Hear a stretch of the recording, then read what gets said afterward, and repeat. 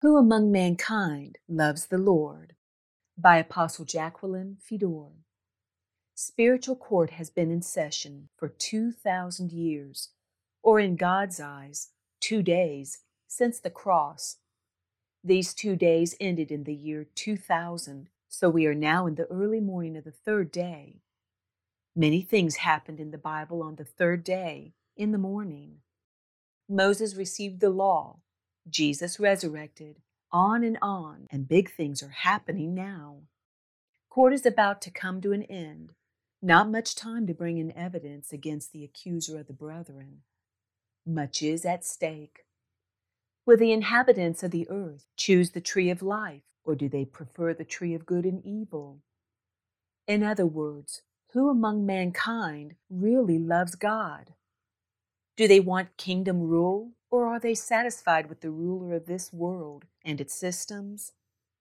Do they want a new heaven, rid of rebels, and a new refurbished earth, minus our enemies, to see Jesus as king over all kingdoms of the world, or is this world to their liking? Those that have been assimilated into the world and have no love for God form the body of Antichrist. Those that choose the tree of life love God with all their being and desire to see his kingdom come, form the body of Christ. It's the lawless against those who rejoice in the law. Is the evidence of why we want and need God's kingdom outweighing the evidence in favor of those that love the existing world? You see, our personal actions are hard evidence for or against the kingdom of the Lord, many times without our even realizing it. Let me explain. For instance, when we choose the world's trendy clothes, look closely at them.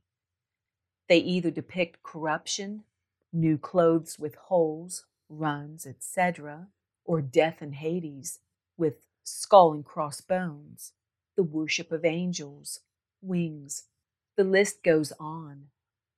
If we fell for being one of the enemy's mannequins, we chose the fruit of the tree of good and evil, and are advertising our approval and love for his kingdom, all the universe to see.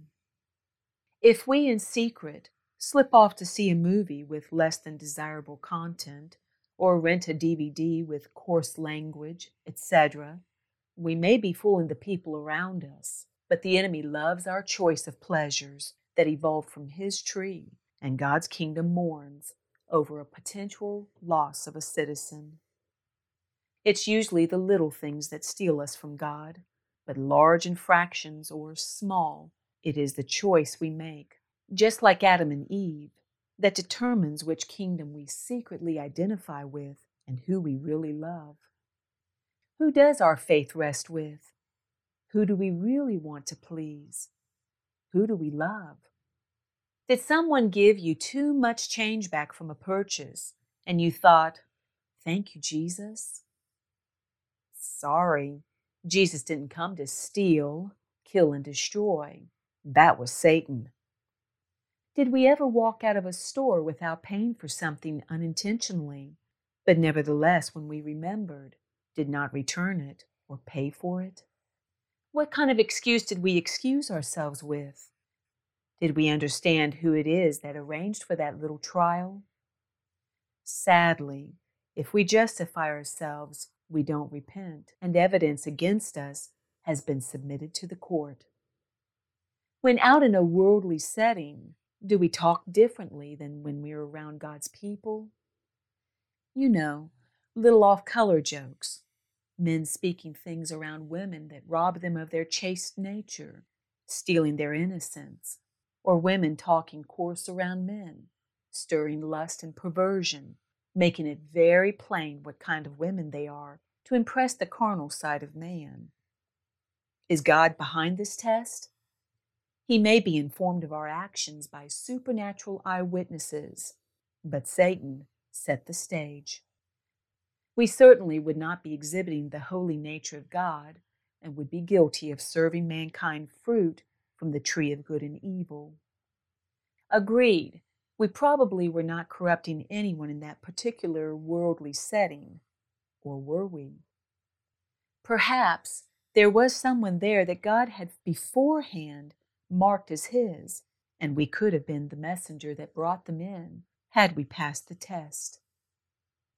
What I want us to understand, we were on trial and much evidence, proof of our guilt, was submitted by our choosing the knowledge or thinking of this carnal realm rather than God's kingdom through our speech. What is in our hearts comes out of our mouth, the word tells us. So I guess we were guilty as charged if we have walked there. We grieved the Spirit of God. Is this love for the Lord or those he died for? Ephesians chapter 4, verses 29 and 30. Let no corrupt word proceed out of your mouth, but what is good for necessary edification, that it may impart grace to the hearers. And do not grieve the Holy Spirit of God, by whom you were sealed for the day of redemption. On a different line of thought, let us read Hebrews chapter 10, verses 24 through 25. And let us consider one another in order to stir up love and good works, not forsaking the assembly of ourselves together, as is the manner of some, but exhorting one another, and so much the more as you see the day approaching. We just can't make Sabbath. Something comes up that gets in the way of being obedient to this scripture, but we convince ourselves what we need to do is a good thing. Seeing that Sabbath was established way back in Leviticus chapter 23, verse 3, and Jesus, along with the early church, did not ignore the commandment. I don't think so. God called it a holy convocation. That means it is an appointment with God and his family. What could be more important than God setting aside time for us? Are we proving we love him by not making the meetings arranged by him? What we must see, it is the subtle things that we're being tried on. The big things out in the open for all to see are easy, but the little things, the secret things, are what the enemy uses to trap us. There are few good reasons to miss Sabbath.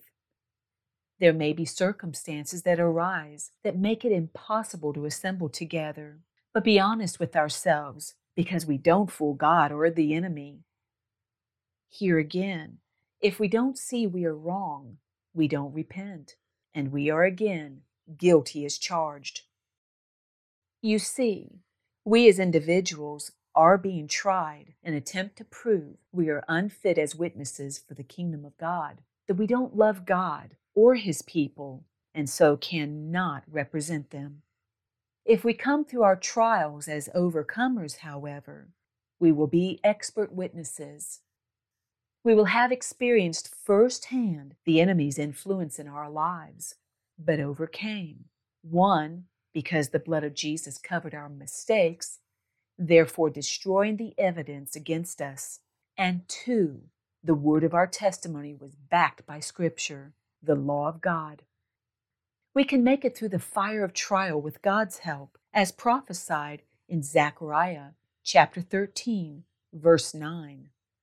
I will bring the 1/3 through the fire, will refine them as silver is refined, and test them as gold is tested. They will call on my name, and I will answer them.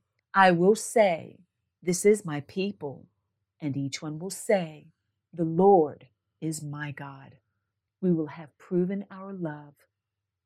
Therefore, we that are born again have legal right as overcomers to defend the earth and its inhabitants.